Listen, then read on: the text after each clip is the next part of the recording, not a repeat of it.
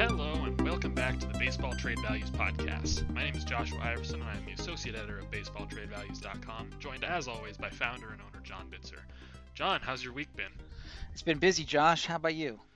Likewise, it's it's a crazy time. It's a crazy time in the baseball world. We saw quite a run the last couple days on free agents, so we'll get deep into that. Plenty to talk about today between those free agent signings, a few trades, one of them pretty significant, and as well as some rumors and other general market musings that we'll get to at the end of this episode. So let's just jump into it. Let's not waste any time here. Let's start out with the Yankees. They've been kind of they've been running the offseason as of late. It feels like they've been making all the big moves here, especially on the trade market. And this one, it might be one of their last ones. These two that we'll talk about today, they might be their last two. First, they acquired Jameson Taillon from the Pirates, and so this had a couple days of buzz going into it. We've discussed previously how the Yankees needed as much rotation depth as they could get, given the uncertainty that they had with guys like Kluber and Severino, who didn't pitch much the last couple seasons. They were relying very heavily on them, so they needed a little bit more certainty. And so, in response, they traded for a guy who hasn't really pitched in 2 years. There's a solution. But while it might not have been a great solution as far as their depth, reliability, innings totals, it was certainly a solution for their budget. They were pushing up against the luxury tax with the LeMahieu and Kluber signings. And Taillon, who has 2 years of control left, he comes in pretty cheap, pretty affordable contract. He's only earning $2.25 million for 2021. He'll get a modest raise on that for 2022, but unlikely he goes anywhere above 6, 7, 8 mil unless Yeah. he just goes absolutely bonkers in 2021. But anyway, the full trade here, we had Taillon at 16.3 million in trade value, so he heads to the Yankees, and in exchange, they sent back outfielder Cannon Smith, 7.6 million, two right-handed pitchers, Miguel Yajure, 5.4 million, and Ronzi Contreras, 4.8 million, and infielder Michael Escado, 4.0 million. So we had that as a slight overpay by New York.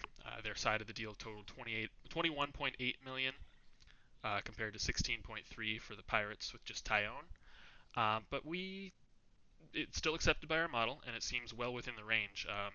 As Yeah. you pointed out, the Yankees have plenty of prospects in that kind of mid-tier range. The non-elite, maybe like the B minus type prospects in that 4 million to 7 million prospect value range, and so they have plenty of room to deal there. They also freed up 2 spots on their 40-man roster through this trade through Yajure and Contreras, who are both early 20s pitchers who aren't quite major league ready. They could be for a team like the Pirates, where they're not going to expect much out of them at the big league level. But for the Yankees, they wouldn't have been, and they were going to be on that 40-man, clogging up a couple spots for the next couple of years. And immediately, the Yankees needed to open up 2 spots for Kluber and LeMahieu, and with acquiring Taillon, they needed a third. So Right. there's the two Yeah. of them off the roster. Kind of lumps together some of these mid-range prospects that they have plenty of in their system, and also works well toward their luxury tax goals. So it seems like makes perfect sense for them. Exactly. And I think the Pirates were able to leverage the fact that, well, they knew New York needed to take a couple of guys off the 40. And they were promising prospect, to your point.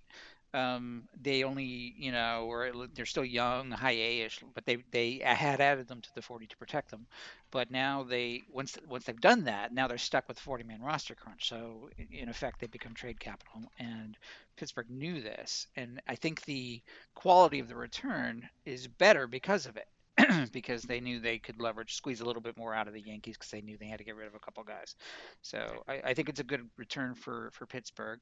Obviously, there's a lot of risk with Taillon. Obviously, when he's healthy, he's been very successful. He was a former number 2 overall pick, really high upside. But look, I looked at the track record of guys coming off of, second time Tommy John surgery. It is not good, and usually they lose velocity. They take a while to come back.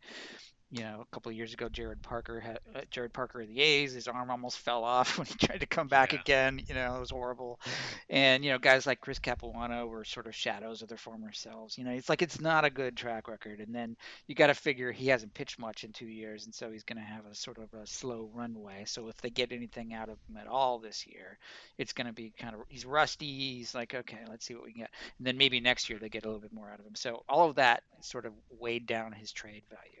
And the fact that he's only got 2 years of control. So hopefully the Yankees get something out of it for their sake, and he finally gets ready. But typically, even coming after one Tommy John surgery, your first year back, you're kind of rusty. You don't really feel it again until like the second year you start to get your old self back. So, I think it's a big risk for the Yankees, but the Pirates got a good return. It kind of makes up for the Musgrove trade.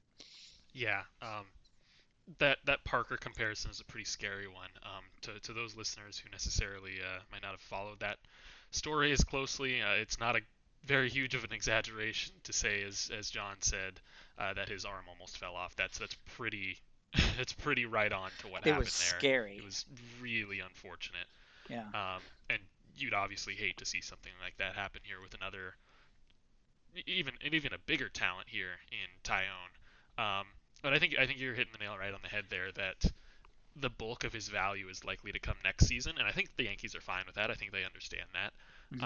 I think at this point, anything that he can give them in 2021 is going to be a huge plus given the limitations of the rest of the rotation present there.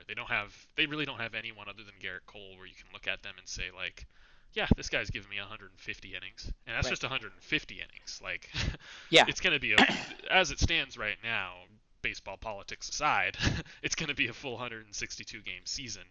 You're going to need a handful of innings here, and Yeah. Cole can't throw all that many. They'll be mixing and matching quite a bit with all these guys between Kluber and Tyone, and Domingo Herman's coming back, and Severino, Severino is going to yeah, come back at some point, and then you got the depth guys. David Garcia and Clark Schmidt will probably get some work. You do have Jordan Montgomery, who it was also a Tommy John survivor, but he's sort of found his legs last year, and I think he's on the upswing, and he's looking surprisingly good. Projection systems really like him, and he has some trade value as a result. But I mean, he's probably going to be their second most reliable pitcher in the long run.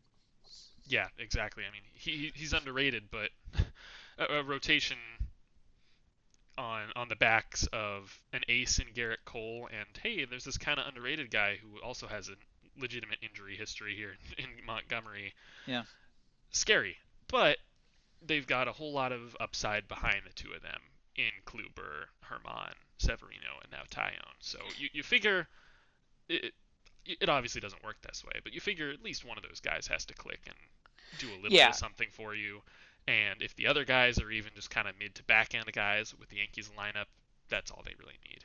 yeah, and they're probably going to work it such that they they get them to peak. I mean, typically the Yankees obviously plan for October, right? So you're going to want these guys if they have any sort of contribution to make at all with their upside. You're going to want a Kluber and a Tyone in October, right? So you're not going to burn them out too early either. So they're kind of going to space them out and take them very carefully up until that point. And they have Clark Schmidt and Davy Garcia in the wings. Those two, Yeah, obviously, plenty of upside there. Completely unproven, but if they need innings out of them, they're gonna. Those two have a chance to give them above average innings as well. yeah. Anyway, so that was a good trade. I think it was a win-win, which Hmm. we don't I don't like that term to use very often, but this one I think you can make a case that it was. Yeah, I think from the Pirates' return, this just continues on this trend that they've had of they're going a little bit younger with their targets. They're targeting kind of what we talked about in the last couple episodes with the Hudson Head types. Is they're targeting the next big prospect. Um, and so Yajure and I'm not going to know how to pronounce that. Yajure, and Ronzi Contreras, those two, both on the 40 man, as I mentioned, they kind of profile, according to Eric Longenhagen of Fangraphs, as more back end types with maybe a little bit of upside for more. And if that's what the Pirates get out of them, they'll be ecstatic. And then Escato and Smith are both just physical monsters. Hmm. Escato is a younger teenage infielder. Smith is early 20s outfielder, both with big physicality, big power. They could Hmm. really develop into something special. Yep. Um, and they're kind of a little bit on the rise, the two of them, a little bit helium for both. So Yeah. One point here is we our numbers show Smith was the most valuable of those four prospects, and the reason for that is because um, the two position players generally are rated slightly higher. So if they're both 40s or 45s in the 20 to 80 scale, position players will slightly have more value because they have less injury risk. Pitchers obviously have a lot of injury risk. So Jure and Contreras may be ranked about the same in terms of quality, but because of that injury risk factor, they'll be a little less in trade value than a guy like Smith, who's about the same in terms of ranking as well. Right, right. There's no such thing as a pitching prospect. Exactly. All right, so there's that one. Tyon is a Yankee now, and he gets reunited with former teammate Garrett Cole. Almost forgot about that.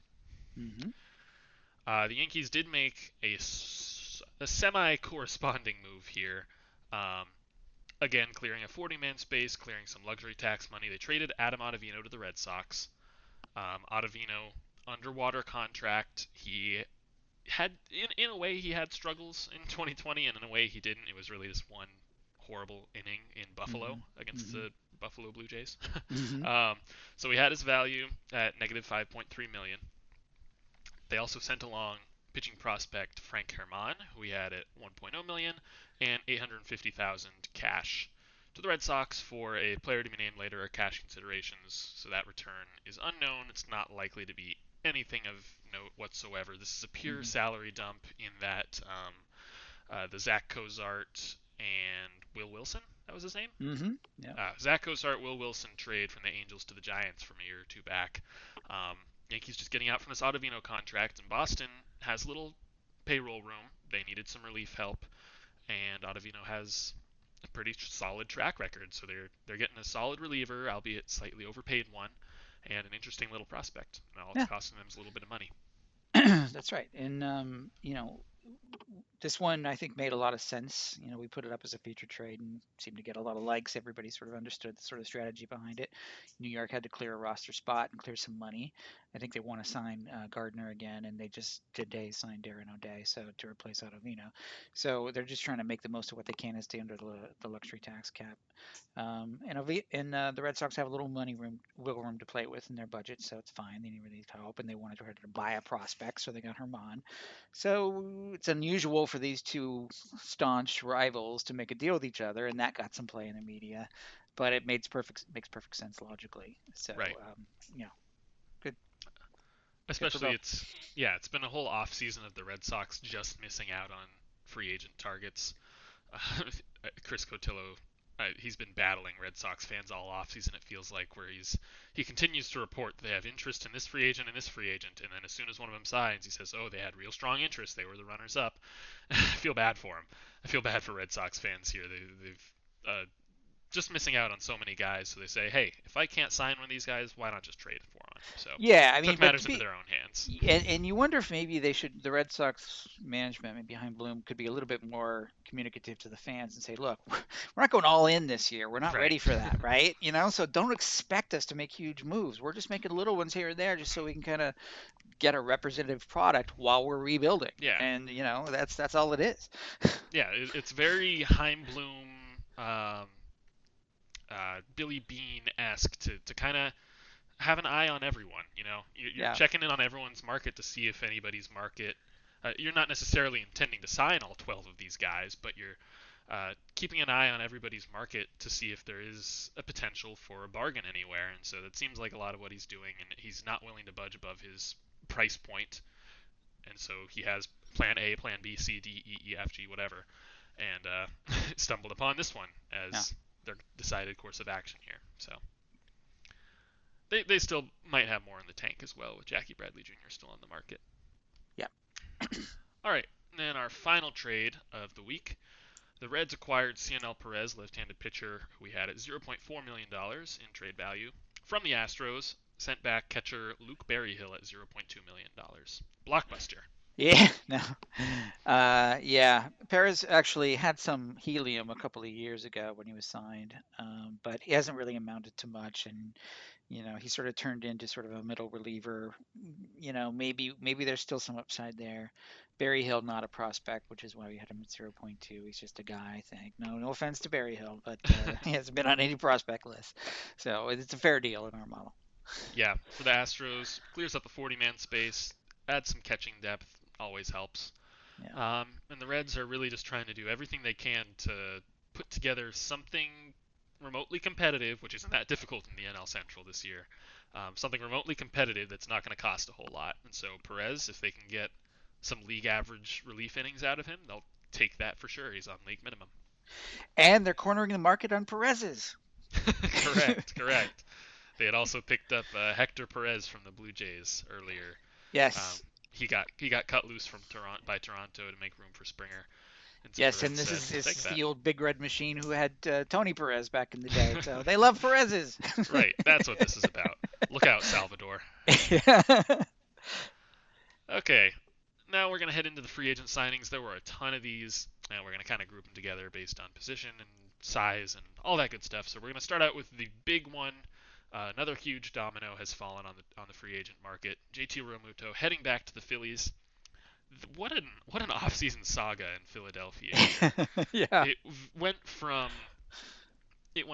oh, we don't have enough money to bring back Real Muto, and we might have to trade Zach Wheeler too to get our budgets in line because we just lost so much money last season. 2 billion. Yes. Not. And then suddenly it's just kidding. We're gonna spend $20 million on Dave Dombrowski, and then Dave Dombrowski says, "Okay, we're bringing Real Muto back." So it took a little while to actually get Real Muto to sign on the dotted line, but the two sides are reunited here. 5 year, $115.5 million deal for Real Muto. It's the largest ever given to a catcher, largest average annual value for a catcher by just a very slight margin. It's 23.1 million, and the previous record was Joe Mauer at 23 million flat.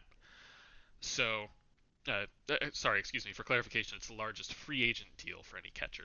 Yeah. Um, and I mean, if you look at Real Muto, his track record, the type of player he is, the type of athlete he is, it makes perfect sense. Yeah. So one, I'm going to get really nitpicky and apologize for it, but I think there was a sort of a concession made to Real Muto and or his agent to say, okay, we'll make that point 23.1 just to get you over the line so you can say you had the biggest AAV ever for a 100%. contract, just to get you over the line. 100%. Yeah, it was like it's an ego thing, I'm sure. Like, yes, I got it. But in reality, when you do the net present value of it, it's actually not as much because they deferred that 10 million of the 2021 salary to like 6 years from now. So you calculate that and you work out the math. It's actually lower. But we don't need to tell anybody that. But that's just for math nerds, right? So it's not as much as you might think. It affects it a little bit. It's also interesting though that they did want to do that for budget reasons, and it's hard to say which way they're coming or going, to your earlier point, but they did work it out with him that he's only getting paid 10 million in 2021. So which leads me to think that they are being very sort of picky with money, like they really wanted him, but they're thinking, okay, we'll probably be okay in 2022, but we're still like really pinching pennies in 2021, which makes you wonder if they're going to fill any other holes after this. So Right. that's an indicator to me. Right. They remain in talks with Didi Gregorius. We'll get to that a little bit more later. And it seems like their plan, Dombrowski's plan for this offseason is sort of what I had suggested on a couple episodes back, where it's just let's bring back the same team and just give it a league average at least bullpen and see what happens. And Yeah. it could work. I don't think it's likely to, given just the level of competition in the NL East. It's NL East is the opposite of the NL Central in every way. NL East, everyone's going for it. There's some real powerhouses there. I Yeah. don't know if the Phillies can keep pace by just bringing back Real Muto Gregorius and a couple fringe-ish relievers. You basically have the same team you had last year, where you Yeah, didn't do all that well. So yeah, yeah. and a bullpen is not going to add 10, 20 wins. Yeah. Right. So regardless, it's a good. It's always a good move when you sign a player like Real Muto. He's the best catcher in the sport, Yeah. almost undoubtedly. And it was Uh, okay. And I have to say, from a valuation perspective, it's just a slight overpay. mhm. We have his a field value at 111 over those 5 years, so it's right in the range With the there. deferred money and the With the true yeah, present after value, yeah, exactly, yeah. So they're overpaid by about 3 4 million. So And, whatever. and additionally, there's seems like at least a decent chance here that Real Muto ages better than your average catcher. And I know everybody's quick to every time something like this happens, they say, "Oh, here's the reason this guy is going to age better than the than the average player at his position," and it usually doesn't happen. But Real Hmm. Muto is legitimately a very athletic catcher. He's got legitimate speed.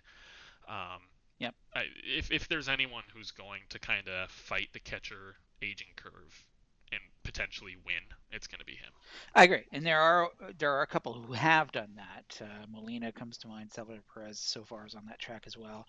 Most of the time the catchers sort of are late bloomers and they're really good in their late 20s, but then they sort of fall off the map in their 30s, and so that's been Yeah. the knock on them. But yeah, I agree. His sprint speed is, I think, top of the list in terms of catchers, and it's Hmm. always an indicator of athleticism. To your point, so Right. gives them a better chance. Right. This is the sort of thing where if he wasn't a catcher, maybe it's a 7, 8 year deal, just given his talent, his age, all Hmm. that. Hmm. Um, Catching, they're just never gonna give them as many years. Yeah. But he, even on just a 5 year deal, he might remain productive through that 5th year. Okay. Next, there was a huge run this week on middle infielders. And so we had Marcus Semien to the Blue Jays. We had Andrelton Simmons to the Twins. Tommy La Stella to the Giants. Jurickson Profar back to the Padres. Enrique Hernandez to the Red Sox. Cesar Hernandez back to the Indians. Freddie Galvis to the Orioles. Yeah. Wow. So let's start with Semien here. He received the largest 1 year guarantee. We still haven't heard the reported figures for Tommy La Stella. He received Semyon received 1 year, $18 million. It's essentially the qualifying offer. I thought this was curious that both Semyon and Simmons, who took 1 year, 10.5 million from the Twins, thought it was curious that they both opted for 1 year deals. I know they both had kind of down offensive years in 2020, and they're kind of betting on themselves. But the free agent market for shortstops is going to be flooded next offseason. It's curious that they're choosing to test their luck on that one. Well, but Um, takes two to tango may not have been their choice. That may have been right, all they got, frankly. right, right. So in Semyon's case, he was a weird one to model because you've got that really big outliner in 2019 where he finished third in the MVP voting, and fantastic year, 7 more year. And then sort of the other years, he's sort of, yeah, he's a good but not great player. And so, like, which one are Hmm. you getting? That's point number one. Point number two is he's 30 this year, and usually you don't see a lot of over 30 shortstops, which is why, we saw that the Blue Jays said he's going to be their second baseman, and you can age a second baseman a little bit better into their 30s. He's never been super great defensively. He's always had the benefit of playing next to Chapman and throwing to Olson, who sort of covered a lot of his I wouldn't say flaws, but he's not like Simmons in terms of defense. So you got to figure that's going to decline a little bit if he were to stick at shortstop as well. So for all those reasons, I think he got second base money and not shortstop money, Yeah, and also, which is why, because he was such a weird case, no one wanted to give him multi-year because you're not really sure what you're getting. So, but there, for 1 year, it's Toronto's got some money. Okay, it's worth a gamble, and they needed an extra infielder. So let's see what happens. yeah. This gives the Blue Jays plenty of flexibility on the infield. You said Semien at second base, Bichette at shortstop. They can both play pretty much every infield position. Biggio can play every infield position and the outfield. Hmm. Vlad Guerrero can play first or third. Semien, even if you squint, if you need him in left field for an emergency, he can run out there. Um, Plenty of flexibility there. I do agree. Semyon really got second base type money here, and he has had such a bizarre career where it seems like every season he's been about a somewhere between a 1.5, 2.5, 3 win player in that range. Then he just has this bonkers MVP or breakout, and of course has to follow it up with a 60 game 2020, where it really just seemed like he didn't get going until 5 games of playoffs, Yeah, and you're yeah, not gonna make too much out of just that small playoff sample size. So I think 1 year 18 million is pretty. It's a pretty safe deal. There's the old adage that there's no such thing as a bad 1 year deal. Um, yeah. And and and it, sorry, yeah, I go just ahead. want to say it's fair in our model. We have him at 19, and I have more to say on that when we talk about Cesar Hernandez. But sorry, finish your thought. Yeah, just that it's a pretty. There's no risk here really. I mean, at worst, and you're shifting his glove from shortstop to second base, where you made a good point there with Chapman and Olsen there on the infield with him kind of making up for some of his mistakes. He's in no ways a flashy, great Gold Glove defensive shortstop. Um, Defensive metrics don't really know what to do with him because he has the best defensive third baseman in the game standing Yeah. right next to him, covering a lot of ground and all that. Um, but you figure he'll be at least an average, if not above average, second baseman. And Yeah. so you figure that's a pretty safe, even if the bat is just what it was before 2019. It's a pretty safe two-win player, and 18 million for that. Yeah, when you factor in the upside that he could be a lot more than that, sure. Yeah. So I'm just going to jump in and make my point about second baseman. Second baseman, the market for them. I mean, the okay. So the dollar per WAR typically, in the aggregate sense, is fairly consistent, but with some positional adjustments. But second base has been trending down in terms of dollars per WAR for years, and this year so far it's been even further down with the Wong, option decline, and now with the Cesar Hernandez money, and now with the Semien being paid basically second base money. In our modeling, in our calculations, like whoa, second basemen are it's just it's like a 40% haircut based on the normal dollars per WAR. And so and there are theories about this. What's happening is, first of all, you've got a lot of the market's always flooded. There's always more supply than demand because you've got a lot of sort of guys who used to be shortstops like Semyon who are sort of transitioning over to second base. You've always got those competing with younger, cheaper guys. And then there's always a flood of older guys. Your Cesar Hernandez's in previous years. It was Jason Kipnis and Brian Dozier, and there's always guys like so there's always way too many second basemen to choose from, and so the market always drives them down because of that. But it's also, I think, because you can kind of hide a bat there because it's not as demanding a position defensively, and then with the prevalence of the shift, you got you got a lot more coverage, and so there's less and less demand defensively on second baseman, and we've also seen in parallel guys who are Gold Glove second baseman. Gilmore Sanchez a year ago was non-tendered by the White Sox even after he won a Gold Glove. So, and then Colton Wong, three-time Gold Glove winner, can't get a deal this year. So, defensive second base is that's what's created the value of a defensive second baseman. And so it's become kind of an offensive position. And we saw LeMahieu there a couple of years ago. We saw Daniel Murphy there, even though he couldn't barely play there. Because they just wanted his bat. So you're throwing a bat out there, basically, Yeah, is what's happening. yeah. And Hernandez, another one there who won a Gold Glove and really had to settle for pennies. Yeah, Essentially, he gets 5 million. yeah, And I think that's a great point there about the shift. Um, is that the Blue Jays part of why they know that Marcus Semien can handle second base is because he was standing essentially where a second baseman stands right. so often for the A's in that deep overshift there where he just goes into shallow right field, and he was perfectly fine there. I mean, he was an above average defender in that shift, I believe. So Hmm. plenty safe playing him at second base full time. Um, on that note of second baseman, though, and I don't know how much we can say about this because we don't know the specific contract terms, the Giants gave Tommy La Stella 3 years. Yeah. And that's curious to me. MLB Trade Rumors notes that it's the longest deal Farhan Zaidi's handed out since joining the Giants. Um, is a little bit older as well. I think this will be his age 32 season, and he doesn't have as much of a reliable track record. He really had this 2019 breakout where he started to hit for a little bit of power, put some oomph behind his contact Hmm. rates. Hmm. And then last year he had this incredible short season where he walked twice as much as he struck out, and he was just a great table setter for both the Angels and the A's. But 3 years, we'll have to So wait and see the dollar value. But it really depends on the money. Yeah, yeah, and with that, it's typically the longer the contract is, it squishes down the AAV, right? So I'm guessing the AAV is going to be on the lower side. A lot of people were thinking like 214 for him, maybe 212. If you go three, it's probably going to be somewhere in the 318, maybe down to 315 because he's getting a little bit older. But they basically just mm-hmm. wanted his bat. I'm just guessing there. But based Yeah, on the patterns we're seeing with the haircuts that second basemen typically take, with the Cesar Hernandez had a really good year last year, mm-hmm. and he was making what 6 million last year, and now he takes a discount to 5. I know he's getting a Right. year older, but you would think that would have earned him a little bit of a raise, but no, it's just second base is such a terrible market that he even had to take a discount. So it's yeah, I don't expect Stella to break the bank in terms of money. I think it's just Mm-hmm. they liked his bat and they wanted to keep him around.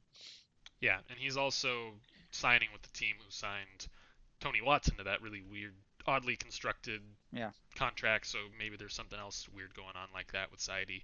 Zaidi Um, also got a bargain in Wilmer Flores a couple years ago. It should be noted. right. He's Mhm. another one of these guys who can hit, not great defensively, but his bat plays, and they can stow him wherever, can put him in second. And another one of these guys. And Mhm. by the way, Listella's a lefty, and and Wilmer's a righty, so there may be a platoon thing going on there. We'll see. Mhm. Mhm. Definitely possible. Let's circle back now to Andrelton Simmons. As I mentioned, he goes to the Twins, 1 year, 10.5 million. It seemed like from the very start of the offseason, kind of an undercovered, underrated story, at least outside of Minnesota, was the Twins' desire to get a real shortstop. They've had Jorge Polanco there for the past few years, and he's been fine. His glove hasn't been incredible, and he had a really poor offensive season in 2020. He was battling an injury all season apparently, and didn't get that addressed until after the playoffs. And so they get their shortstop now. They get Simmons. Talk. Just think for a second about Simmons at shortstop and Buxton in center field. That's Hmm. insane. Yeah. Um, but Polanco shifts over to second base. Luis Arias will be kind of their utility guy. Um, it's an example here of the kind of off-season musical chairs that isn't necessarily as simple as just a game of musical chairs where hey there's 6 teams that just lost a shortstop in free agency and they're all going to kind of this one's going to go here, this one's going to go there, and everyone's going to get a shortstop when we're all said Yeah. and done. Right. Right. No, because there's teams like this who have a shortstop who decide, well, we think he'd be better off at second base, and so Yeah. they grab one. Or a team like the Blue Jays who says, hey, we think this shortstop would be better at second base, so they take a shortstop off the board that way.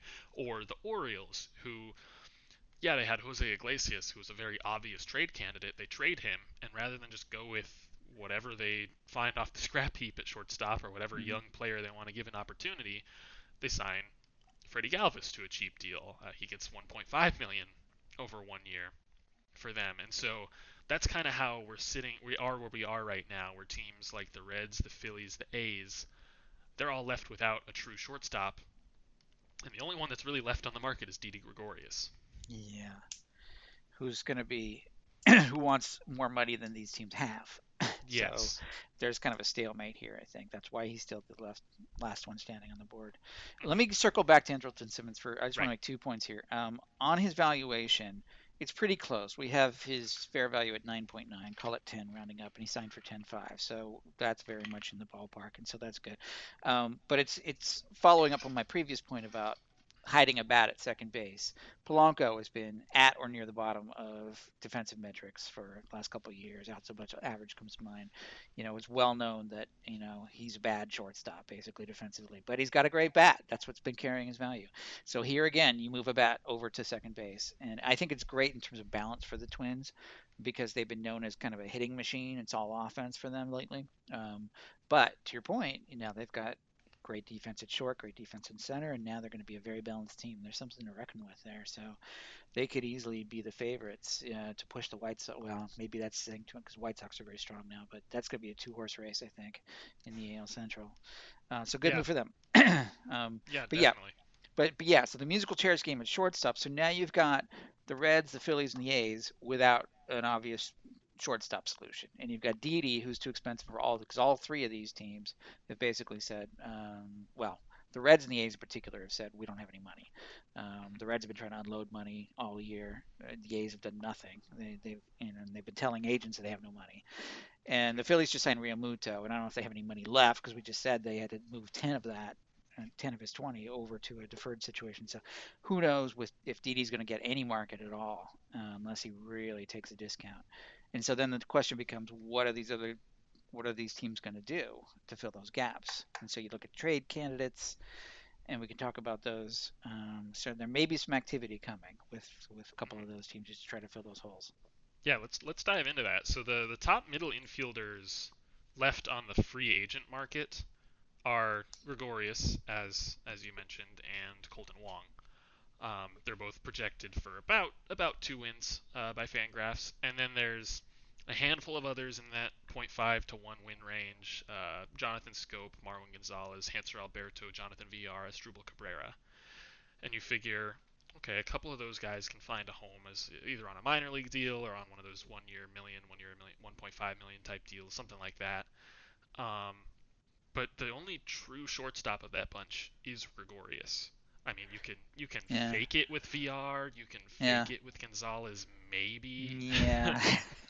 um, Yeah, but this is what I was saying earlier. This happens every year. A couple of years ago, it was Kipnis and Dozier and these guys that are yep. sort of, veterans, sort of on their over 30, who are sort of looking for a gig, and the market's flooded with them. And this is yet again, this just happens to be this year's crop. But to your point, I don't think any of them are shortstops true, and Yeah. you could probably fake it, but yeah. So I think you might be looking at, and also because these teams that need them are budget conscious, they're not going to spend a lot in dollar terms. Hmm. So, Mike Puma of the New York Post just posited that Ahmed Rosario, who was traded from the Mets to the Indians earlier in the Lindor trade, may be superfluous for the Indians because they could just Hmm. roll with Jimenez there as their main shortstop, which is what the Mets did last year. Maybe Yeah. Rosario can be floated on the market and find out with one of those guys. His trade value, by the way, has gone up a little bit since we published that Lindor trade, and the reason is the he accepted a lower salary, and he's in his Hmm. he's got 3 years control, I believe. But because he took that lower salary, it's also going to, as we've said earlier in podcasts, it's going to impact his future salaries because it sets a precedent at a lower level, which means his surplus has gone up a little bit. So now I think we had him at 4.7 or something. Now he's at like 6.2 or so. So anyway, that's about what he would cost in trade is based on our estimate. So maybe something there, although he's had some defensive questions. I also suggested maybe Orlando Arcia and the Brewers. They could move Hmm. Luis Urias into shortstop. They've been shopping for a third baseman, a true third baseman, so maybe there's something there. Um, the Rays are flooded with middle infielders. Maybe a guy like Taylor Walls, who's been at the AAA level, but kind of knocking at the door, and maybe then will be ready. Maybe he could be an option in trade for a team like the A's or the Reds. And I've seen some stories today, floating around, other ones sort of more obvious candidates like Trevor Story. Who knows what the Rockies are going to do with him? They obviously should trade him, but he would cost a lot in both prospects and money. I don't Yeah. see either team doing that. Willie Adames is fine in terms of money, but he would cost more in prospects. That's a big question. Nick Ahmed, he's set to make $25 million over the next 3 years. He's another one of these guys who's Great Glove, average at best. I don't see these teams forking out that money for him, so he's got negative value, and I think that may be tough. So it's not a pretty picture. And then you go like the Pirates have a couple of guys, but they're not really shortstops either. Cole Tucker, they've been playing him in center field, like, and he hasn't really done well. Like, there's, I don't know what they're gonna do. There's not Yeah. much going on here. Yes. So just looking at our values, I have all our major league shortstops listed by value. You got this bunch at the top not going anywhere. The Tatis, Bichette, Yeah, yeah, Torres, Tim Anderson, Trey Turner, Corey Seager.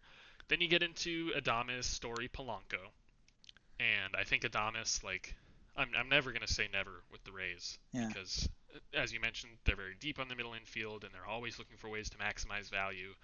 So Adamas is a maybe. I don't think it's likely, but it's a maybe. yeah, Story, you mentioned how difficult that is, even if the Rockies were acting rationally, and they're not. It's still a very difficult player to trade right now, especially since it seems like they kind of missed their window on that. It seemed like their best bet there was talking to the Yankees. yeah, Um, it seems like they missed out on that.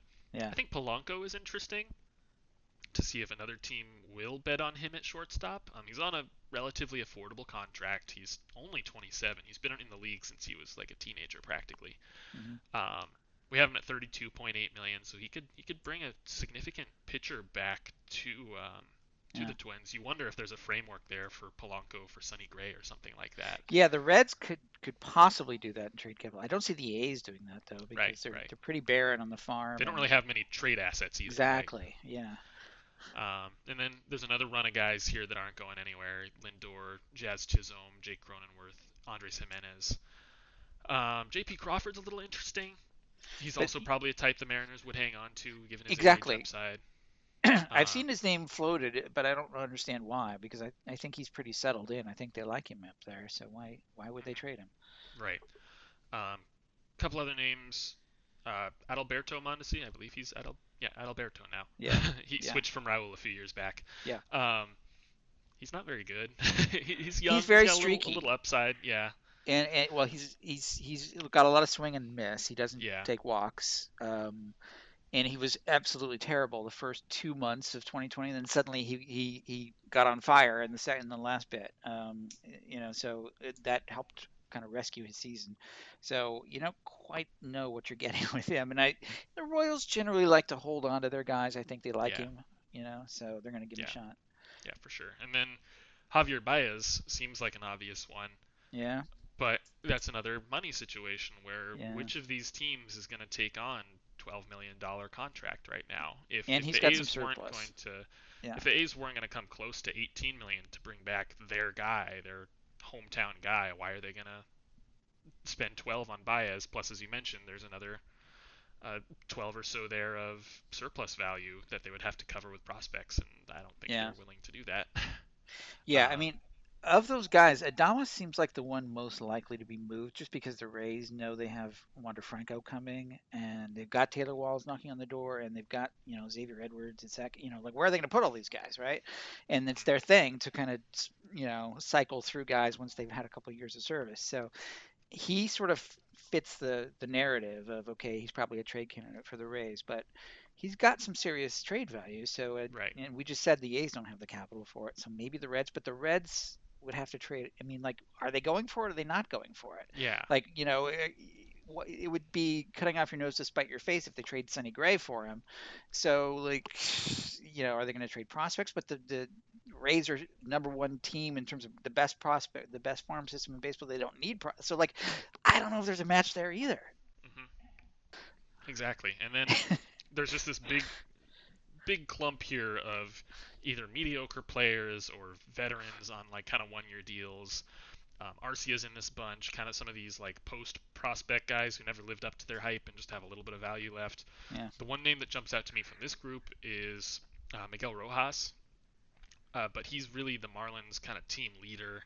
yeah, They're going for it. He right, would be a very attractive trade candidate. He's on an affordable contract. right, He's a pretty solid player. He would make a lot of sense for these teams, but I don't think the Marlins are looking to move him right now, given some of the right. other moves they've made. Then you've got this big group of DFA fodder type guys, and then you get into I think four that are at least a little bit interesting here in the underwater contracts.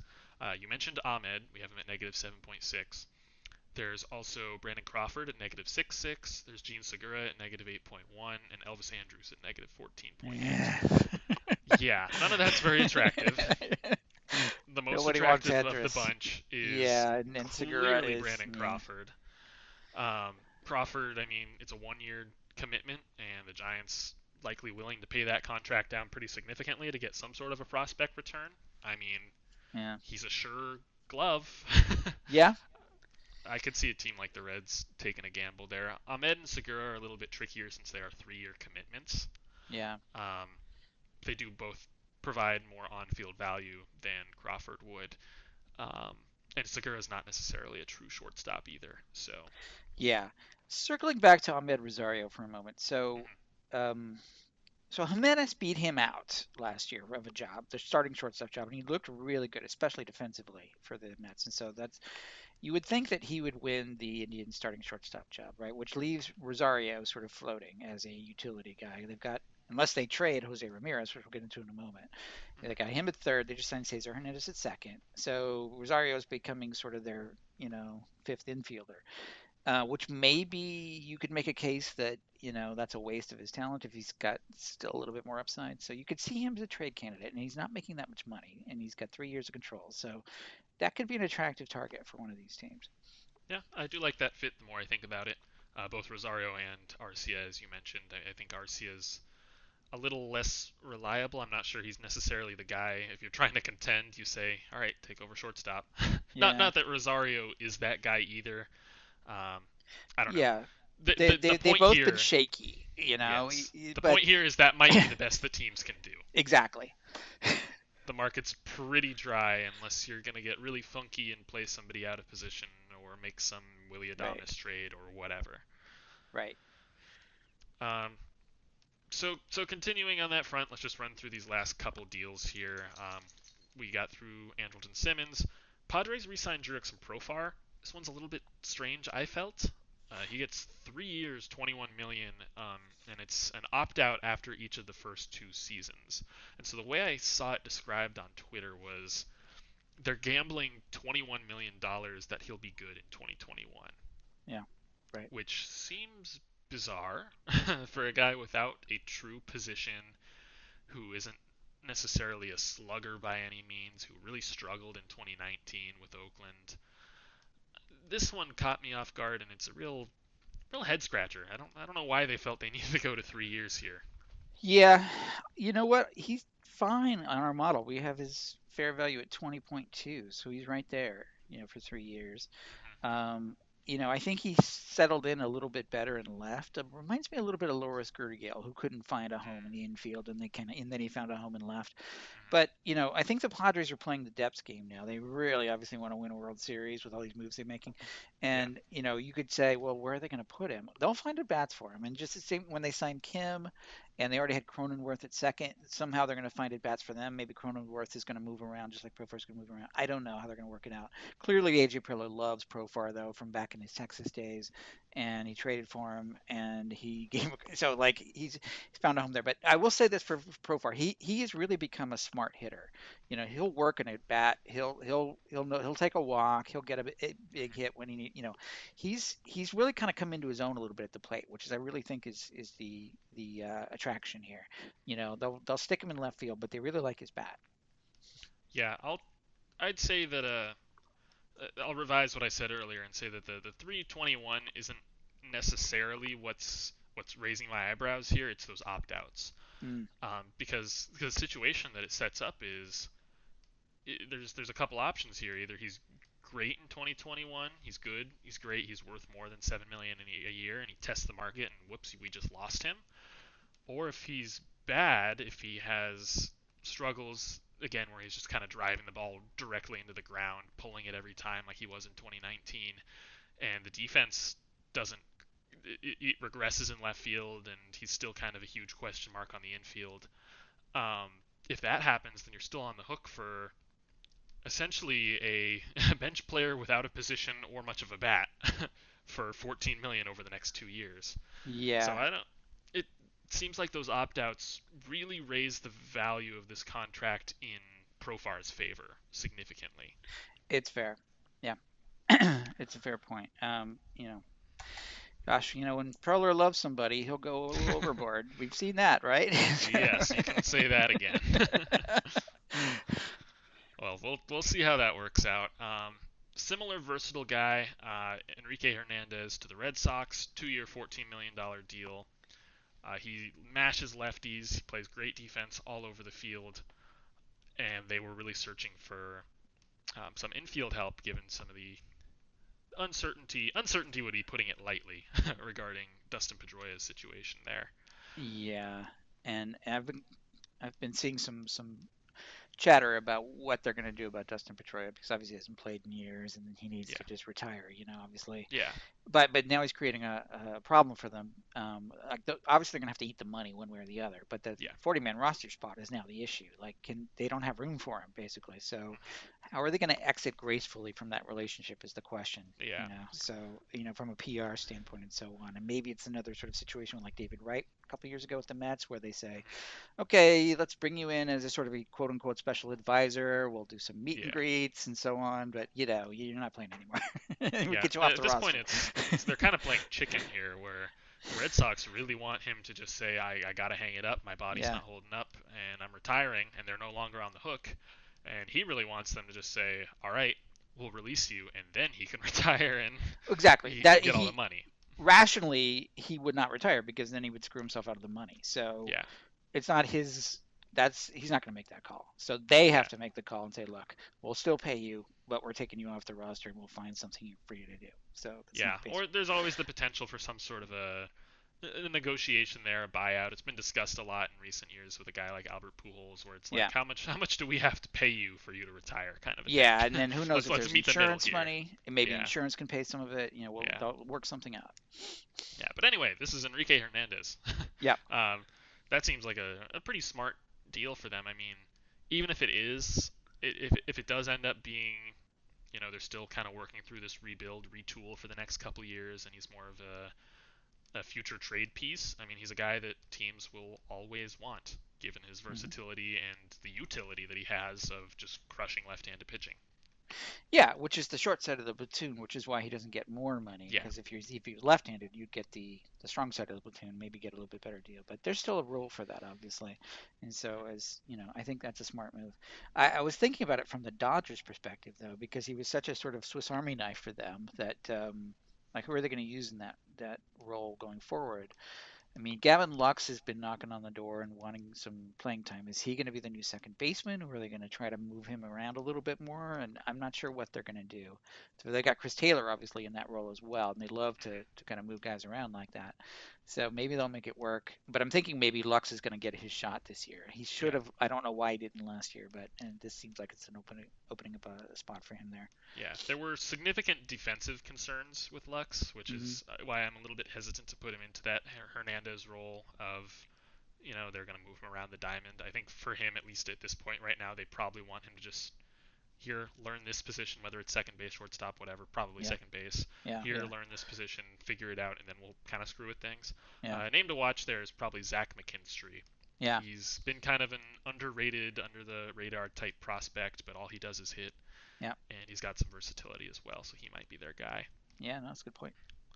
Okay, and then we already went pretty in depth on Cesar Hernandez and Freddie Galvis. So let's pivot to some pitching.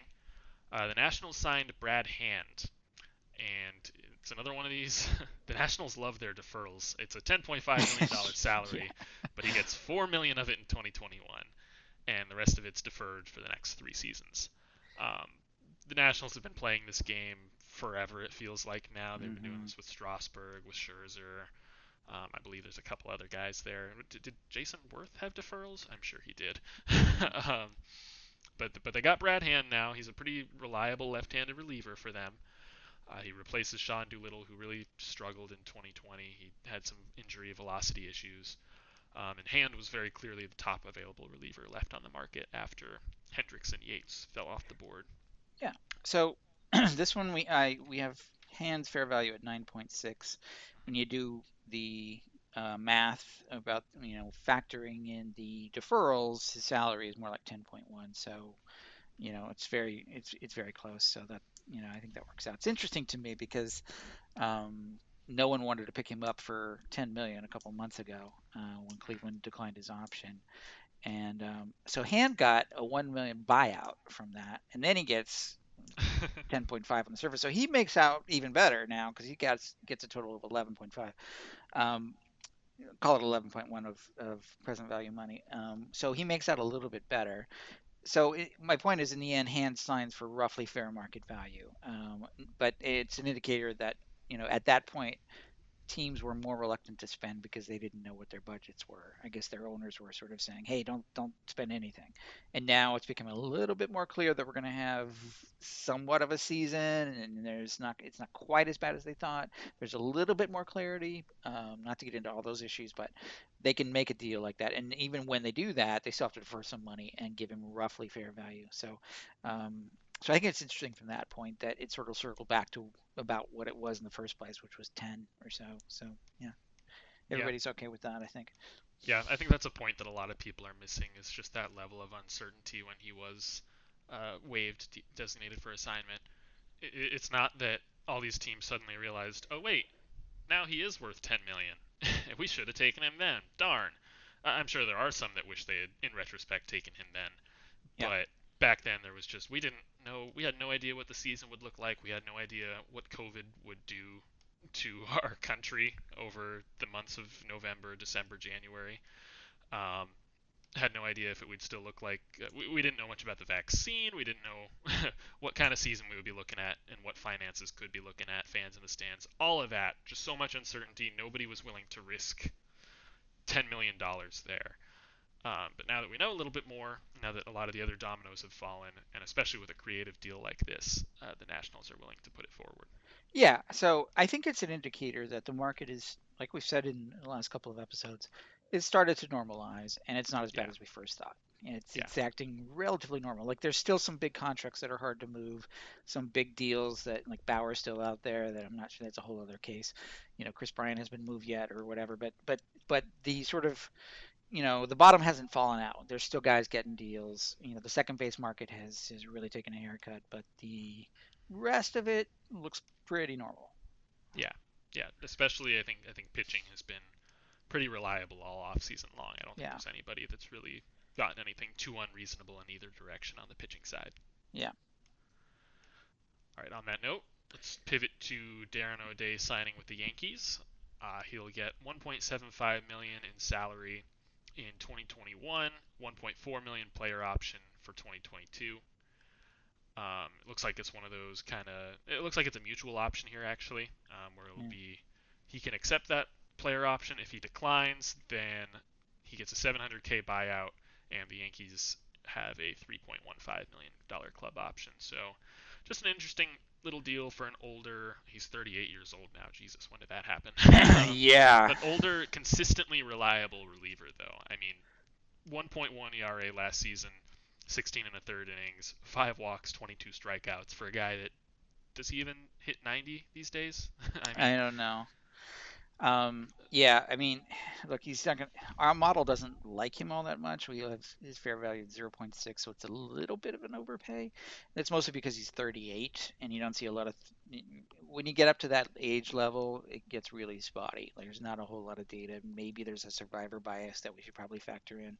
yeah, Um, but it's not the worst. To your point, he has been very consistent, and if you look at his win probability added, his WPA, it's been very positive pretty much every year, which is kind of carrying his value. So that's good. So maybe they like him. He's been, in other words, he's been pretty good in high leverage situations. He's not going to obviously be a closer, but you can put him in a seventh inning and he'll get the job done. So it's fine for that low price. And obviously, they traded out of Vino to create some budget room, and then they signed Darren O'Day for, you know, 2-ish million, well, 1-ish something in this year's budget. So they've got some wiggle room now to spend a little bit more either on another reliever or perhaps bring back Gardner, and that way yeah, Cashman is finessing his budget, and it's smart, I think. yeah. Flipping Ottavino and a $1 million trade value prospect for O'Day and Gardner, if that's what Yeah, this ends up being, yeah, it's just a much better fit for the Yankees roster. yeah, right. I pulled it up. What would you guess that O'Day's maximum fastball velocity in 2020 was? 90. 88.2. Okay, But hey, he gets the job done. there you go. All right. On the other end of the spectrum, Red Sox signed Garrett Richards to a 1-year, $10 million deal. He throws a little bit harder than 88. Um, he's he's an interesting pickup for them because they obviously really needed rotation help. They still kind of do. Um, they're committing $10 million to him, which kind of gives you the impression that they want him in the rotation and they trust him in the rotation. But the Padres had shifted him to the bullpen last season, and that's kind of where it's always seemed like he would end up long term, especially after the injury issues. Um, he had kind of an up and down season in 2020. Like some signs point to him being on the upswing. Some signs point to I don't know about that. Yeah. But they're giving him 10 million guaranteed and then a $10 million club option for 2022. It's not, I don't think it's an egregious overpay. We have his fair value at 9 million. And I take your point that the Padres used him as a bullpen a little bit. I think that was mostly just because of the circumstances they were in with the short season in the playoffs, and he was, I Needs think, coming based, back. yeah. Yeah, and he was coming back from injury, so they were kind of easing him in a bit.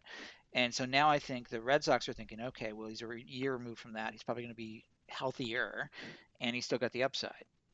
So back in the day, back in 2014, he was a four-WAR pitcher, and then he's sort of fallen off from there. So the projection systems don't think he's that anymore, nor do we. Zips has him as 1.1, Steamer at 1.5, where he's a one-ish WAR pitcher for Yeah. 10 million, which is about what starter pitchers get. So it's not unreasonable. Yeah, he's just another factor in there. It seems like both the Red Sox and the Yankees are really going to be piecing their rotation work together this Hmm. season. It's going to be a team effort. We might see 10 or 12 guys start games for both of those teams. Hmm. Okay, now a few really minor deals here. The Cubs signed Austin Romine, catcher, to a $1.5 million major league contract. He'll be their backup since they traded Victor Caratini as part of the Yu Darvish trade to San Diego. And he's a veteran. He's 32. He's always been regarded as a pretty solid defender. Never done a whole lot with the bat. This doesn't necessarily, I mean, this means they have a certain experienced veteran if they do opt to trade Wilson Contreras, but Right. it's not necessarily an indicator of, oh, look out, Contreras is on the move. It's Austin Romine. But that's what everybody's thinking, right? Oh, they're Yes, going to trade yes. Contreras now because they've got the backup already in place. So the insurance for him. Okay, all right. Well, we'll see. But Yeah. it's okay. I He's still a think it's very he's. possible that they move Contreras. I think it's probably just as likely, if not more, that they wait until deadline or next offseason. They have some time with Contreras. They do. He's got 2 years of Um, control, so they don't have to move him right now. yeah, and Romine's he's just a quality guy to have back there with what looks Yeah, like it's going to be a pretty young pitching staff. yeah. Another catcher, Wilson Ramos to the Tigers, 1 year, $2 million. This one's a little bit weirder because he's never been regarded as much of a uh, defensive backstop. He's also not been hitting well in recent years, 2020 specifically. Um, Yeah. but it's an upside play. It's a cheap contract. They can flip him at the deadline if he's doing That's what the anything Tigers have been remotely doing the last productive. couple of years. Signing Yeah, in, and we talked about this during the rebuild. You kind of manage with like placeholder veterans, and if you get lucky, you can flip them. That's all this is. He's clearly in decline. He's 33 now. His bat is falling off, and like you said, never much defense. But look, he's our model likes him a little bit because of his track record. He's 2.9 of fair value. They signed him for 2, so maybe they get something out of him at the deadline. yeah. Their current catching core is Jake Rogers, who was lauded as a pretty solid prospect because of the glove. Hasn't really developed since then, but he still has a strong glove. Grayson Greiner, who is 6'6", and that's all anybody needs to know about him. And Dustin Garneau, who's floated around forever, it feels like. Career journeyman backup. Yep. Yeah, so it seems like Wilson Ramos is going to get plenty of at bats there. Sure. And then Maybe last one, DH work too if his right, bat starts to right, heat up. Yeah. right, giving Miguel Cabrera some off days. Yeah. Um, last one, Nationals re-signed Ryan Zimmerman. Everyone saw this coming. It was either Zimmerman retires or he goes back to the Nationals. 1 year, $1 million. He'll be a bench bat, maybe platoon. Hmm. Not much to talk about here. Just wanted to at least mention it. No, we've talked about Josh Bell in the past. He's going to be their main first baseman, but there's been a lot of questions about him. He had a terrible 2020, and so maybe this is insurance for that, just in case he totally falls off the map. So they've got a Yeah, backup. yeah. Zimmerman's at this point in his career, he's nothing more than an absolute like break glass in case of emergency type third baseman. Yeah. So he's not going to be any part of their solution there. He's the guy that you put there if everybody else is hurt or got ejected or whatever.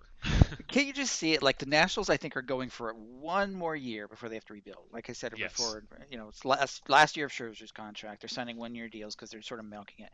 Couldn't you just see it? They make the playoffs and they somehow get this heroic moment from Ryan Zimmerman, and it's a storybook ending. I'm just envisioning exactly. something like that.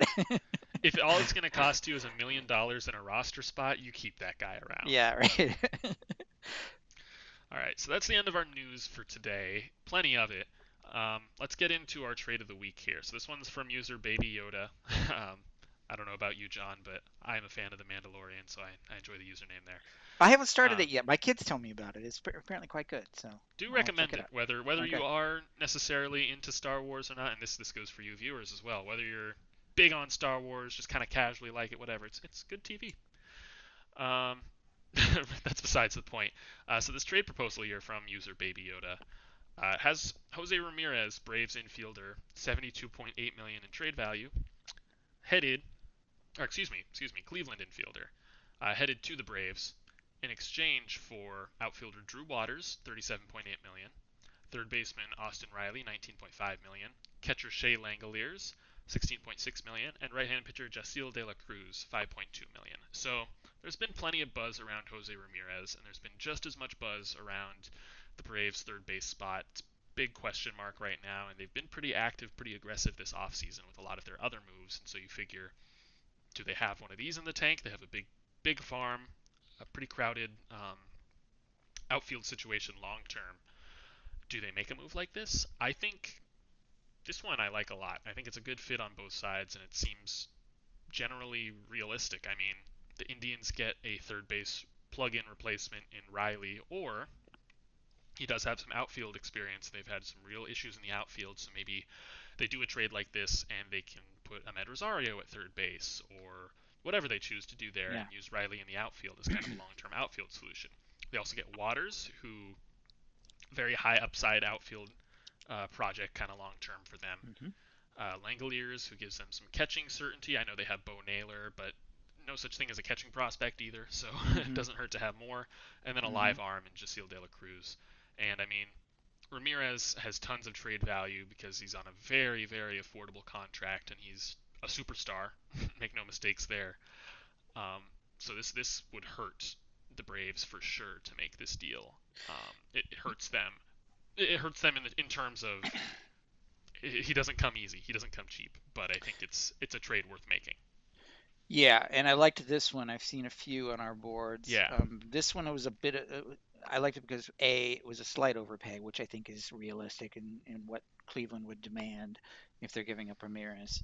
Um, and it's a good return, as you pointed out. I mean, I like Langoliers a lot. He's a defense first catching prospect, which they like in Cleveland because they got yeah, such an investment in their pitching.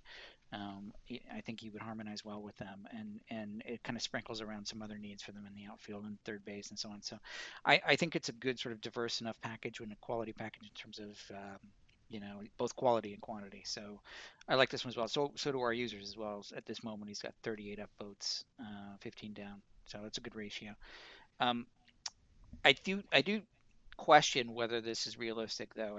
We've seen some sort of shaky rumors about, oh, Braves and Indians are talking about Ramirez. I haven't seen it from any sort of reputable source yeah, yet, so I don't know yeah, if it's real. No offense to anybody who's floated that, but I just, nobody, it's not coming from Passan or Rosenthal or any of these main guys, so I'll believe it when I see it. But it's fun to think about, and I thought that was yeah, at least worth putting up as a featured trade because a lot of people are after the Lindor trade, they're thinking, okay, Cleveland is just gonna sort of what's the next one to move? So maybe it's that kind yeah, of thing.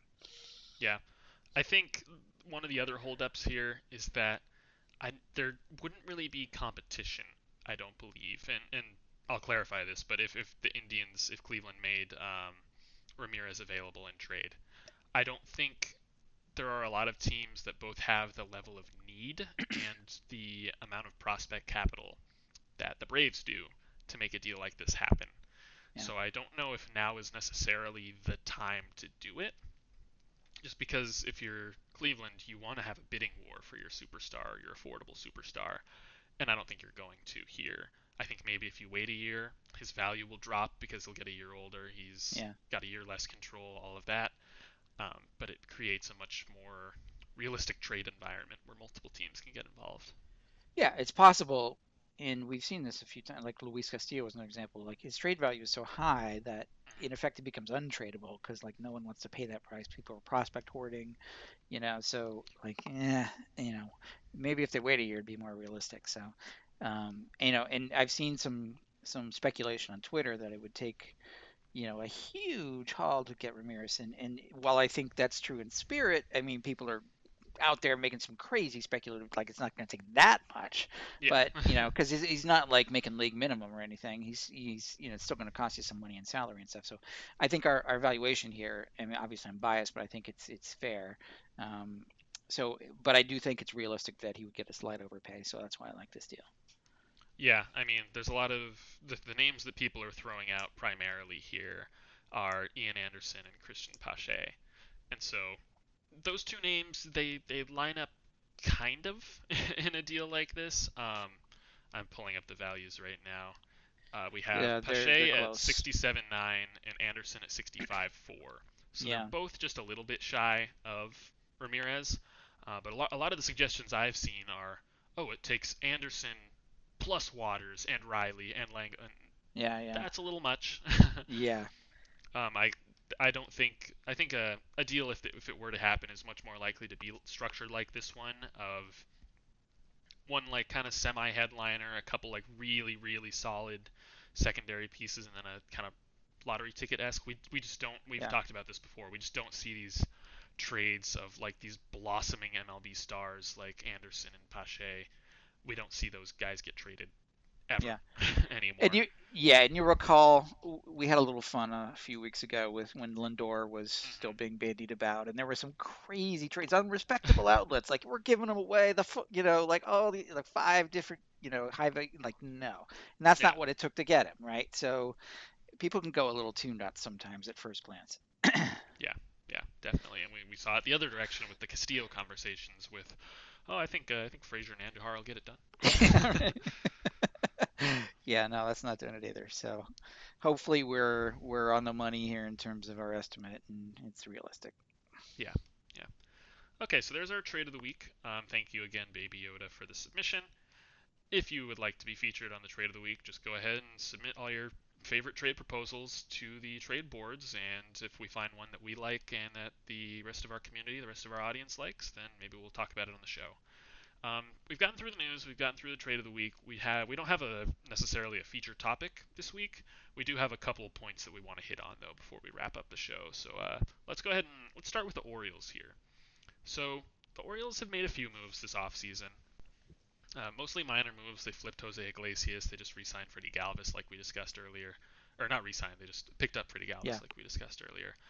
But there is a little bit of buzz that they might be doing some more. So there was a report that came out, I believe it was from The Athletic, about some arbitration shenanigans that Baltimore was getting involved in, and the sources that were quoted in that, I believe it was an agent that didn't represent either player, but saying like this is unheard of. I've never seen something like this before. And basically, you can correct me if I'm wrong, John. I'm trying to remember this. So it was Trey Mancini and Anthony Santander who are their two best offensive players right now for sure. And Baltimore was trying to get them to defer their arbitration salaries, which is or defer a portion of their yeah, arbitration salaries, which is bizarre, and I've certainly never heard it before. yeah. It's Um, unprecedented. Yeah, and and especially for two guys who aren't necessarily making huge exactly. arbitration money here. It's not like we're not talking about Mookie Betts in his last year of arbitration. And it's like, geez, this 25 million hit or whatever is going to be Yeah, tough for me. Can you take five of it next season? These are, I think the grand total was like 2 or 3 million between the two players that they wanted to defer. yeah. But that's just nuts. And it sets a bad precedent. Why It are you does. pinching pennies that much? And it's no surprise also that Santander, I think I'm saying that right, and Mancini are also now getting a little buzz in trade, chatter. Like Marlins expressed some interest in Santander. That's why we have a feature trade up about that. Mancini is getting a little interest as well. So like, okay, like we know the Orioles took a hit, as did every team, with especially in terms of gate revenue. But man, it's really worse than we thought if they're trying to pinch pennies to that degree. Other speculation has said that maybe they're getting ready for a sale. They're Peter Angelos, I think, if I if I remember correctly, Yes. is the Yeah. owner. Yeah. Um, is basically ceded control to his sons, and maybe the sons don't want to run the team. So now there's people speculating that they're going to sell the team, and so maybe they're trying to cut costs as much as possible. That's total speculation. Like, I don't even want to go there. But there is some smoke going on here, between that report and potential trade chatter. Like, what are the Orioles doing? So, I wouldn't be surprised to see either of those guys moved. Is the answer in terms of our neck of the woods in terms of trade value. So that's why we're keeping an eye on them. Yeah. I mean, they're the types of players that might have more interest in a market like this one, since they are both in there. Well, Santander's in his first year of arbitration. Mancini's in his second. Mancini obviously coming off of the missed season due to his battle with cancer. Yeah, Um, and so those are the types of players with those low salaries and the upside that they both have that are pretty interesting on this market. I think if I were to make an entire market observation from this offseason, it's that the teams, a lot of teams seem to have been unaffected or I don't know if unaffected is the right word, but they've continued as if everything is normal. I'm talking the Yankees, the Blue Jays, the Padres. These teams have continued to put money on the table. And if you just looked at their moves this offseason, you wouldn't have been able to tell me that 2020 was weird and short and pandemic and no fans and all that. However, it seems like the teams who did suffered big time. It seemed like all these teams who are getting hit hard by the 2020 shortening and everything. It's not just like, oh, we're getting our payroll lowered from 90 million to 80 million or something like that. It's like we're looking for every nickel and dime we can find on the Exactly. ground, and that's teams like the A's. Yeah. That might be a team like the Rays, who I don't think they've added any significant money at all this offseason. They traded Snell's contract. Hmm. The Orioles here that we're getting to, Cleveland, Reds. and so, yes, Reds for sure. And a lot of these teams just haven't done anything to add to their current teams, despite looking at Cleveland and the Reds and Oakland and seeing that they're in a position of contention where it's like a couple moves here and you're a favorite in your division, if not more. Yeah. I So, mean, it's. I think it's a sadder story to be honest with teams that have been contending, yes, like Oakland, like Cincinnati, and they're not doing anything because budget's taking priority. yes, It's a little bit more understandable, although not pretty, for Baltimore because they're totally rebuilding anyway, so they don't really yeah, need Mancini or Santander.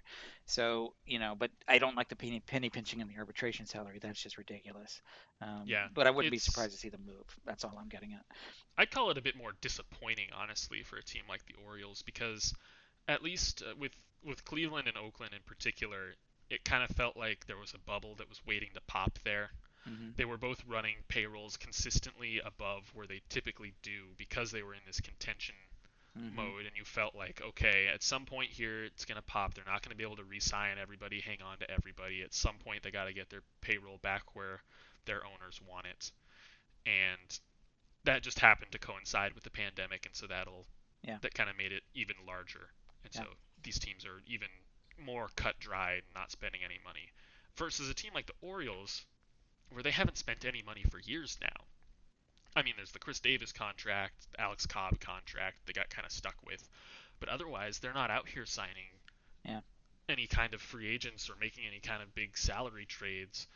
And so you'd figure that, I mean, granted, with that, they had lower gate sales because their team was garbage and nobody wanted to go watch them. But you'd figure that they'd have a little bit more money in the tank because I mean we're coming up on the point where they would have expected to, okay, maybe not 2021, but 22, 23. That's when Yeah. they're trying to hope their window is opening up and they're getting ready to contend again. And you have to spend money to capitalize on that window opening up. But instead, it seems like they're still really pinching pennies. So it's a definitely disappointing, and it's especially disappointing the two players that we're talking about here, where Santander is really the next big thing in Baltimore, not necessarily from a baseball standpoint of, oh, he's this blossoming superstar, but he just had a breakout season. I wouldn't call him a fan favorite, but he's a player that Orioles fans are really excited about. And then Mancini, who is definitely a fan favorite. He's I don't have it in front of me, but I'd wager he's the longest tenured Baltimore Oriole outside of Chris Davis at this point. Hmm. Yeah, you're probably right. And they loved him on the field, and then Baltimore had his back through his whole cancer diagnosis and his battle there. And there's a really strong connection there. And now, in response to to Mancini fighting cancer for a year, his team goes up to him and says, "Hey, can you take a discount?" Yeah. That's ugly. Yeah. Well, we'll keep an eye on those two situations and see if either one gets flipped. Yeah. Kind of on the other end of the spectrum here, um, let's talk about Chris Bryant. So it seemed like the Blue Jays, we've discussed before, they were in on everyone. And one of those Hmm. players they were in on was Bryant. And it seems like now that they've added Semien, it's almost a guarantee that both from a payroll and from a infield perspective, from a positional fit perspective, there's no room for Chris Bryant on that team. Yeah. And there weren't necessarily a whole lot of other suitors available. I mean, you bring up the Washington Nationals, who they've always seemed like the most natural fit to me, but they just keep spending on other players. And Hmm. so I have their payroll pulled up from Spot Track here, and They have 175 million in commitments for 2021, and their luxury tax space, so their luxury tax total is 193 million. So they only have about 16 mil in space there, 16, 17 mil, and that's right around what Bryant's making for 2020. He's making actually 19 something. I'll look it up. Yeah, he got a slightly higher 19.5, 19.5. 19.5, how slight, which was we'd estimated at 18.6 back. So he's actually even more expensive than we thought he would be, which lowered his Mm-hmm. trade value a little bit. So yeah. um, so like, where are you going to put him? Who's going to take him at that Yeah, salary? There's, yeah, we talked about the musical chairs game with Schwartz earlier, but now I can't find a team. I mean, he's been rumored about the Mets and obviously the Dodgers still need a third baseman, but you get the feeling they're going to work it out with Justin Turner. It's just yeah, a yeah, negotiation thing. And why would they pay 19.5, possibly plus a little bit of prospect capital to Chicago for 1 year when they could probably get Turner, I'm guessing, I'm just throwing a number out there, 15, maybe less per year for 2 years. That's what they're thinking. Um, so where's Bryant going to go? We talked about the Braves and maybe a potential Jose Ramirez trade, but the Braves, they will splurge once in a while on a 1 year guy. They did it with Josh Donaldson. They did it with Cole Hamels. Maybe they can. Marcelo Zuna. Exactly. So maybe you could think, okay, maybe that's a spot. Um, but it seems, but I think what we're getting at here is the window is closing for the Cubs to trade Bryant. When we're not finding a whole lot of teams that will A, take on the budget, or B, have a fit because Toronto's door just closed. So Yeah, I don't know where he's going. yeah. So I pulled up the Fangraphs depth charts here at third base, and for the teams listed under 2 wins projected at the position, you got the Rays. They're not adding Chris Bryant. No. The Mets, you mentioned they could get creative here. I think right now their focus is extending Lindor and finding a lefty for their bullpen. So maybe he's down their list somewhere, but that doesn't feel like a natural fit to me either, just given Hmm. how much they've already spent here. The Royals don't want anything to do with him. The Braves, you mentioned. The Cardinals are crying poor as well. They're not. Hmm. I don't expect them to make a big splash. Orioles, nope. Nope. Dodgers, I agree. Justin Turner is the best fit there, and I'd be very surprised if he went anywhere else, especially at this Hmm. point in the offseason. D-backs probably not looking to spend that kind of money. Nope. Giants, same deal. I mean, I think we've been waiting for a while for the Giants to make that big aggressive spender move of either signing a Bryce Harper type back when he was a free agent or trading for a Lindor or a Bryant and extending them. So maybe they have that little bit of dark horse in there where they could be a candidate here.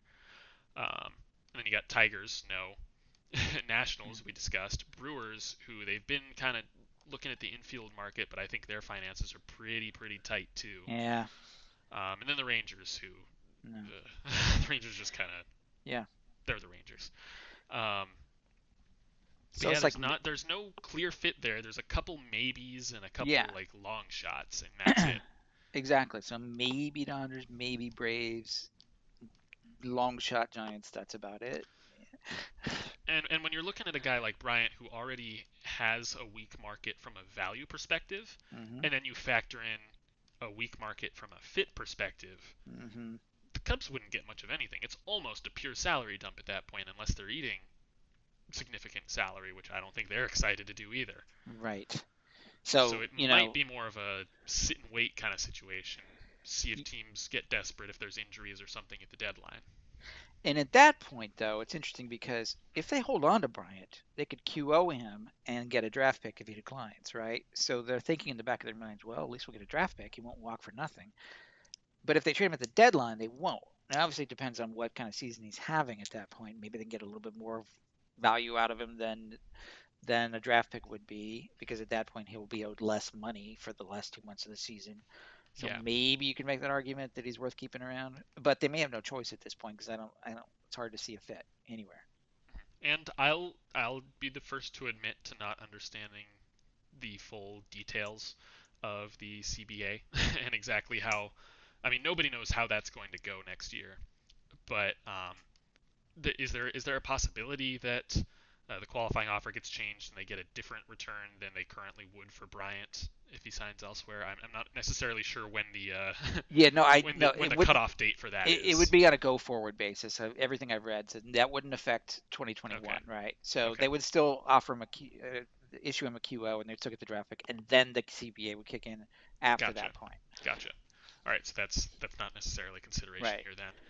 Um, but yeah, it's an unfortunate situation all around. I mean, the Cubs kind of backed themselves into a corner here, kind of were backed into a corner here by a lot of things, especially Hmm. including Bryant's poorly timed bad season in 2020. Yeah. Um, but between the grievance situation there, where there was at least a chance that he had an additional year of control, or one year less of control, excuse me.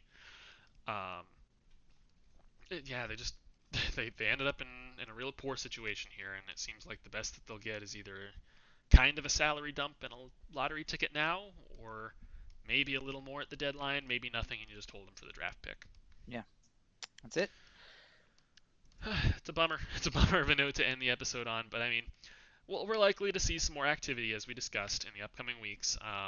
From all of those signings that we just mentioned, there's going to be plenty of 40-man shuffling that happens, Yeah. players that need to be cut. Some situations it'll just be okay, let's waive the 40th man on here. Other situations it'll be okay, let's make a corresponding trade to kind of sort out Yeah. our roster a little bit more. So we'll see what happens there.